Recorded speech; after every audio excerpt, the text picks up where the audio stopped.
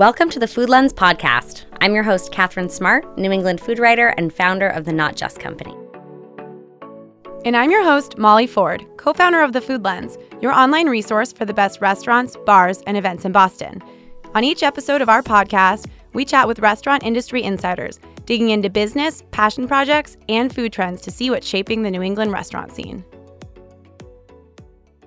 So this is a little bit different today. Normally, Molly and I get together and chat, and then someone comes into the studio and we ask them lots of questions. But today, I am the solo interviewer of not just my co-host Molly Ford, but her co-founder at the Food Lens, Sarah Jesup. I am excited to have you both here. I'm excited too. It's a little weird because I feel like I've been practicing doing the interviewing and now the roles are reversed. Yeah, is it strange being on the other side of the table? Yeah, it really is. I don't know how I feel about it, but I'm really excited to be sitting next to my little Sari. Yeah, you have your I'm really excited too. Yeah, my other half at the Food Lens. And now I can sit with both of my pregnant female friends. Oh, no, sorry. I might still look a little bit pregnant, Molly. It's been 14 days. It's been 14 days. Well, because you gave birth finally, we got you a little gift from the Food Lens. Stop it. So I would like you to open it. I'm reaching across the table, and it is this adorable little yellow elephant-studded ribbon. White box. I wanted to bring a giant margarita, but we're not allowed to drink. I hear that's frowned upon here at the PRX Studios. It was the second best thing. Oh, it's so cute. It has pizzas all on it. It's a little, not a onesie. What is it? Like a pajama. Yeah, a footy. A little pizza footy A little onesie pizza thing. footy. I love it so much. And I was just saying, like, this poor kid, he's the second, so he just gets all the hand-me-downs. He's wearing, like, enormous clothing right now. I'm like, I'm not buying you stuff. You're going to grow out of it in 2 weeks.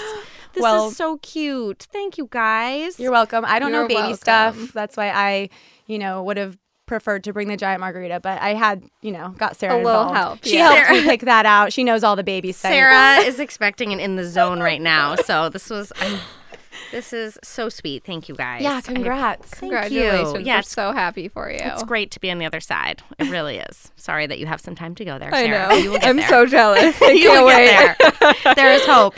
No one is pregnant forever. That's what people would remind me. So this isn't the first time I'm interviewing you both. I actually interviewed you over the phone when I was writing for the Boston Globe, because I stumbled upon the Food Lens and I was super curious and skeptical because I liked it so much, which is how I weaseled my way into a job here, because I was like, wow, their editorial guidelines seem really legitimate. The photography is beautiful. Who are these girls and what are they doing? So I remember being so nervous. I was so nervous. That was as our well. first I know. real interview, and we were really scared. Yeah, we did it at my house. We were so nervous. you didn't sound nervous at all. You sounded very professional and collected. And you guys are, best friends from college. But I'm curious, how did you decide to start the Food Lens? Yeah, so honestly, it was a culmination of a lot of things. But we met in college and kind of bonded over a mutual love of all things food and travel. And throughout college and then afterwards, we spent so much time traveling together, both within the United States and abroad. And I think a central theme on most of those trips was food. And we kind of realized through all those experiences that food, it can really make or break a travel experience. So essentially, Sarah would do all the research on our trips. She would cross-reference local blogs, crowdsource sites, and really, create this eating agenda for us. And it made so many of our experiences in all these different cities, and foreign cities for that matter, so much better. I mean, thanks to Sarah, we ate really good food, learned a lot about the culture by doing so. And, we came back just so excited about that experience. I think one of the things we really learned was that in every place we went, especially the further away from kind of what we were used to, the only way to really find the best food was through locals' perspectives. And that was kind of something that stuck with us. And so it kind of got us thinking, it can't be that hard to find good food in every city, but it really is. And the research that I would do would take so much time. And we kind of realized a lot of people, don't have that time or don't want to take the time to do that research. And so, they kind of fall back on a lot of those crowdsourced sites, which, not to say they're all horrible, but they're definitely not as accurate as where the local people from different cities are actually eating and drinking. And so that was kind of where we drew the inspiration for the Food Lens, was to kind of assemble like a local team of food and drink experts who really know the city like the back of their hand and love food. One of the things that I love about you and in the conversations that we've had is like how exacting and critical you are about these food experiences. And that is reflected in the Food Lens and how everything is curated. And that's where it's a little bit different than, you know, either a Yelp site where people are just kind of getting on there and spouting whatever they want to say, and also different than a review, because if it's not really good, you guys are not going to put it on there in the first place. So, yeah, absolutely. So how did you guys get to decide to execute that vision? Like, how did you decide exactly what the format was going to be? I think, honestly, when we started talking about what we didn't like about all of the other sites out there, it was kind of made the most sense to us to not have a lot of information about places. Like, why add places that aren't worth going to? There's so much information on the internet. We didn't want to include all of the bad stuff and the good stuff and the in-between stuff. We wanted to curate it. And it makes it more overwhelming. If you have all the bad and all the good, it's harder to weed through that, and it makes it less user-friendly. And one of the things I think we both really feel strongly about our site that we do really well is it is really user-friendly, because we've taken that entire chunk out. And so it's just the best places to eat and drink. It's that simple. Yep, and you can focus on the positive. Now, as far as starting the business, Molly, you moved across the country. We talk about you being a California girl a lot on the show. It's one thing to like hang out with your buddy in college and say, wouldn't it be great? But you did it. So like, how did that come to be? I definitely, first of all, identify as a California girl still, even though I've been in Boston now for almost 10 years. We decided Boston would be a great city to launch the Food Lens in because of, you know, how much the food scene has evolved over the last 10 years, and the great sense of community here. We knew it would be a great city to start in. And for me, obviously, it was a really big deal to move across the country. But like, let's be honest, I did it once for college. I knew Boston. I was comfortable here. And I had my best friend who I was going to be working with. So it just made the whole move so much more comforting. And you know what? I was still pretty damn young. And when you're young, you just kind of take risks and move and make it work. So it was really exciting. And here I am 5 years later, and I'm really excited that I took the leap of faith. We have a handful of years between us, but I sometimes talk to you like you're 15 years younger than me. I'm like, to be young, the youth, the freedom, enjoy it. But it's true. It's true. So I want you each to tell me 3 things. What has been the most surprising part of running TFL? What has been the hardest part? And what has been the best part? And Molly, you can start. I think the most surprising element of launching the Food Lens for me has been experiencing how much it's grown. The idea didn't start this big. It was originally going to be a website with a much lower number of restaurants, a very curated site. But I mean, we've grown the amount of content we have now between like, you know, restaurants you should go to, bars you should go to, Q&As with chefs. We have an entire page dedicated to events, food and drink events in Boston and beyond, elsewhere in New England. We have a wine section dedicated to features about sommeliers.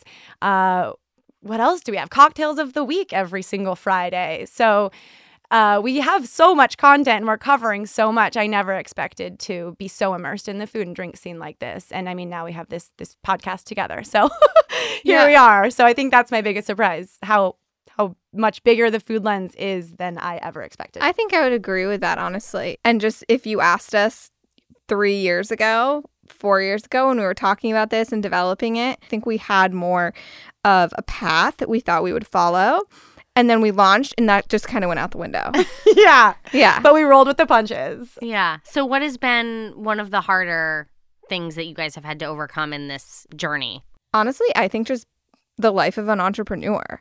And the fact that it's just the two of us, and especially in the beginning, it was really just the two of us. And so it's really hard to judge whether or not what you're doing is going to be successful. And so it's scary. And I think every day is different, and you have really high highs and really low lows. And some days you feel so good about everything, and other days you're like, what are we doing? This is a horrible idea. And we're failing miserably. And it's just when there's only 2 of you, it's hard to gauge really where you're at, especially in the beginning. Reality? Like, where are we? Yeah. Like, are people really liking this? Or is nobody going to look at our site and this is just a giant waste of time and effort? And is nobody going to understand our vision? Yeah, I would completely agree. Not to copy Sarah's answer, but like every I kind of copied your first answer, so. I mean, yeah. They're best friends, we guys. finish each other's sentences. That's how this thing goes. But yeah, every day is an emotional roller coaster for me, truly. And like, I'm so married to the food lens that sometimes I take it way too seriously. You know, it's so challenging to try to have some sense of equilibrium. But what I hear from all the like older, wiser, more successful entrepreneurs is always like you have to figure out how to, yes, enjoy the highs and like absorb the lows and take that feedback, but figure out a way that you aren't constantly on the roller coaster. Absolutely. So if you guys, figure that out, please tell me. Easier said than done. I'm still learning, talking myself off the ledge, telling myself to enjoy, the path to success or failure. Enjoy the present, you know? So I'm working on it. Catherine, I love my wine, so I want to talk about Wine Stir for a minute. A what a stir? Did you say wine? Because I am so excited to be drinking wine again now that this baby is born. Well, Wine Stir curates great wines from small producers in the U.S. You browse their collection of unique, hard-to-find wines, and then they ship it straight to your door with fast, cheap delivery. Is this a wine club? Like those pricey fruit basket and Chardonnay things my parents used to pick out from catalogs like back in the 90s? Definitely not. Wine Stir does have a club program with special member pricing for some of the best bottles, but there's no commitment and it starts at just $79 per shipment. Plus, unlike a lot of other clubs, the selections are from small production wineries. You have the option to repurchase your favorite bottles, and you get 24/7 access to an expert wine advisor.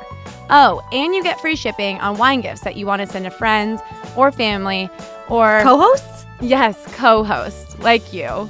So you're telling me I don't need to pack up my baby or put on pants to get great wine?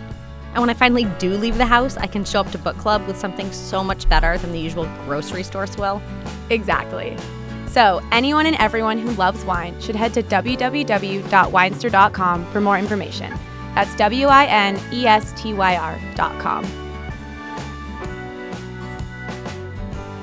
Obviously there have been a lot of wins. So could you each tell me a favorite moment of the last couple of years? Well, I think more than just a favorite moment, but almost the flip side to what we were just talking about is just how much the community here has embraced the food lens and really understood our vision and welcomed us and just made us feel so confident in what we're doing. Yeah. Bostonians are like really mean too, so that is a big compliment. We're not like particularly friendly, I guess warm so. people. Yeah, that New England air. It's not like in San Diego where we love everyone. The user base we've grown. I mean, we're both really proud of it. We worked really hard on it, and it's kind of crazy to think that this idea started on such a small level, and now we have that many people that read our site on a daily basis. Yeah. And for me, I think I'm really proud of the team we've built. Absolutely. Building this team was incredibly hard. I mean, we started with Craigslist ads and, postings on Indeed and other freelance websites to find writers, photographers, anyone and everyone that we needed. And it all started with one Craigslist bite. I met a girl through Craigslist, and she ended up introducing us to another writer who introduced us to another writer, and it took almost a full year to assemble our team, but we love them so much. We wish we saw them more. Everyone works remotely, so we'll have to get the gang together soon. You must really love them to give them adorable pizza onesies like this. Yeah, we love you. Building a team is, really hard, and we talk about it with restaurant owners a lot, and that's in some ways very different, but a team is a team, and if everybody isn't pulling their weight, then it's really hard to get things moving. Yeah, and it can be hard because assembling this team is a little different than hiring people who are full-time staff, who are like truly dedicated to your vision and business 24/7, like I am, like it's my baby, and I'm psycho about it. But we have to, keep people excited and engaged. And I would love to see everyone more, but everyone's been amazing to us, our team members, being so dedicated and loyal, even though they're writing for other publications and, starting new companies like you and having babies. And there's a million other things going on in their lives. But most everyone from day one has been incredibly dedicated to our vision. Yeah, we really do have a great team. We're so lucky. Thanks, guys. Okay, so everybody wants to know how the sausage is made. So how do you decide which restaurants make the cut? And I want to know if you've ever vehemently disagreed on including a spot. Well, so it totally depends kind of on the different content we have. But if we're talking about, our full-length restaurant features or spots, that's the most vigorous process that we have. And so with that, we basically make sure to visit the restaurant enough times where we're eating the majority of the menu in order to make an informed decision about whether or not we feel, A, the food is strong enough, and B, what our most favorite dishes are. And then we take that information, we give it to a writer. They have a chance to go experience a meal just like we did. And then they write about it from their perspective. It's quite the process. That's bonkers editorially. I just have to say, as I someone know who's it written is, for but all kinds of magazines, in the best way possible. Like, I think a lot of people on the internet don't understand that if they look up a restaurant feature on a blog, like that person, A, was probably paid to write that, or at the very least were receiving a free meal, and they went and they wrote about it. And it is like the absolute opposite, which is what attracted me to the Food Lens. And that's the other big thing with us, that we don't ever expect a free meal. And when we're first vetting a restaurant, we never, first of all, tell them why we're there.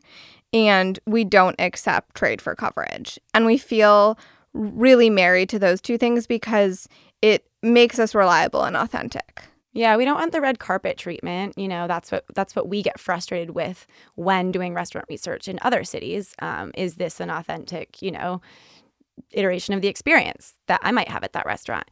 And, what did help us with this process is the restaurant research started before we launched the Food Lens. Absolutely. I mean, let's be honest. The majority of those places we had been to so many times that... Since 2007. Yeah. So Sarah had a restaurant Bible in a Google Doc that she had well before I moved here. That was like kind of the bones of the Food Lens before we even knew what the Food Lens was. So this research has been ongoing for a long time, and we just constantly make sure that we keep our pulse on the food and drink scene here. It takes a lot of research daily to make sure that we're keeping up with it. But I think that the most important things that we always make sure to follow is not to tell the restaurant we're coming in, and not to accept free food to alter the experience, and to really make sure that we are trying the restaurant more than once on more than one occasion, not just one thing on the menu. And another thing we always follow is we never add restaurants until they're open for a full year, because so much can change during that first year. Anyone in the restaurant industry knows that. You can have great nights, you can have horrible nights. And so we just don't feel as if adding restaurants within their first year makes a whole lot of sense, because we want to give them time to iron out any problems. Yeah. I'm curious, and this is selfish too, I want to know, like, what is your long-term vision for the Food Lens, as much as you can say or want to say? Yeah. I mean, I don't want to reveal too many details about what we have going on internally, but I would love to see the Food Lens in other cities. It seems like a really giant workload to take on, but we would just need more Sarahs and Mollys around the country or world. And we've kind of started that with our escape section. Mm-hmm. And to add on to that, I think what we've really realized is we want to highlight those secondary food and drink cities that just don't get as much attention but have these amazing food cultures. And I think there are so many cities that are really overdone, and we're not looking to do those. We're looking to find the places that are almost the hidden gems around the country that people might not know as well, but have amazing food and drink. Yeah, those cities that don't get enough culinary love. Yeah, and I think what's interesting about places like that is oftentimes once you have boots on the ground there, you find such a passionate group of diners and citizens who are just so excited to see, they intimately know the restaurant owners and they have their spots that they go back to. And it's really kind of heartwarming to give a deserving business the love as a writer, and then also to see just like how proud and supportive I'm banging the table, which is going to interfere with the recording, but I'm so excited about this. it's exciting to see that love from the customers. 100%. And we've seen that thus far through creating our guides or our escapes. So it would be incredible to see that on a larger scale with the Food Lens, launching in other cities. But right now, we're in Boston. Yeah. We've still got work to do here. Yeah. We do.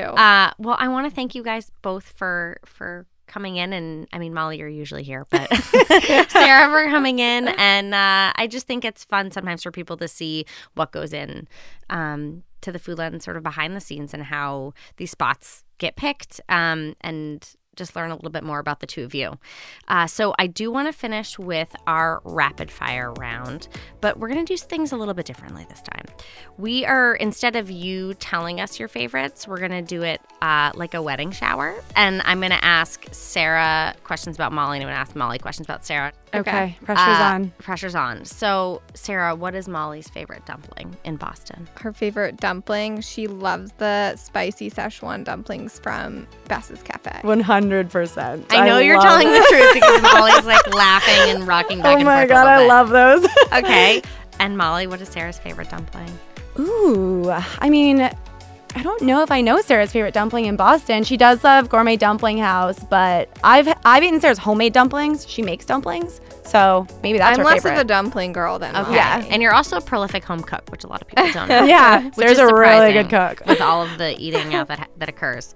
Molly, what is Sarah's favorite dive? Does Sarah go to dives? I don't know. Not Sarah. really. She's not I'm much of a super dive dive girl. girl. Now let's harken back to sophomore year at Boston Oh, University. well, that's Sarah. so easy. There's Daisy gotta be a Cannons. okay. Daisy I know. B's. That's where we spent like the majority of our nights That together is in where college. we spent. Okay, the so that majority. Yeah, is for R.I.P. both of you guys. I'm assuming that. Hundo. Yeah. Right. Hundo, I miss it every day still. I know. There needs to be a comeback. Yeah.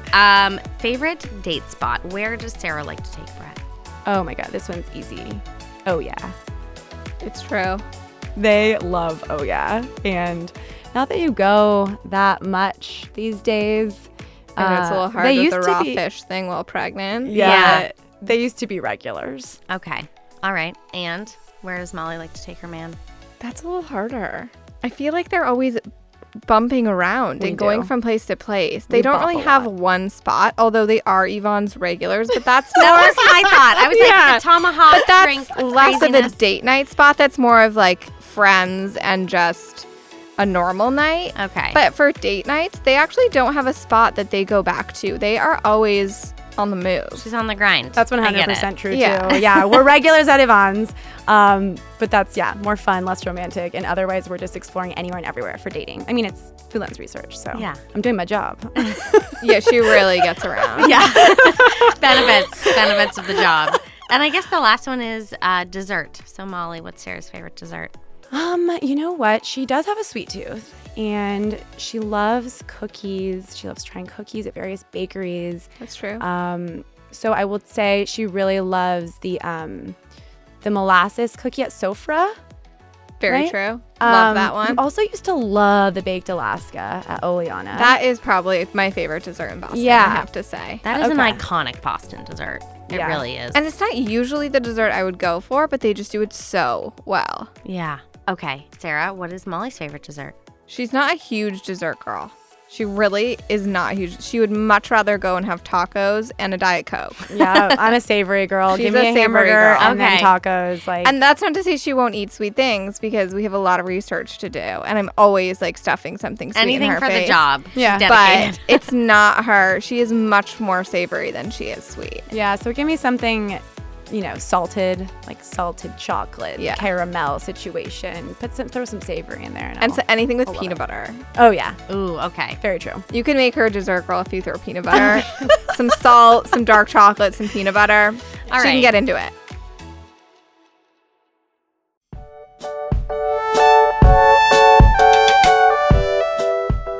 Catherine, have you signed up for our monthly newsletter? Molly, I'm embarrassed to say that until recently I actually hadn't. I thought I was on top of all things TFL, but it turns out I was missing out, especially on the cocktail recipes. Well, I'm a little offended it took you this long. But every month we highlight new content ranging from drool-worthy can't-miss dishes to neighborhood guides, cocktail recipes, upcoming events, and more. And you and Sarah throw the best events. I'm waiting with bated breath to see if you do Galentine's Day again this year. I am still thinking about the charcuterie boards and the raw bar. Well, now you'll be the first to know since you actually signed up. To sign up, just go to thefoodlens.com and click on the subscribe button in the upper left-hand corner. It's the best way to avoid food FOMO in Boston. This podcast was produced by Allie Pham. A special thanks to the folks at the PRX Podcast Garage. If you enjoyed what you heard, please write us a review on Apple Podcasts or share the show with friends and family. Your help means so much to us. If you haven't already, subscribe to the show and check out thefoodlens.com for the best restaurants, bars, and events in Boston.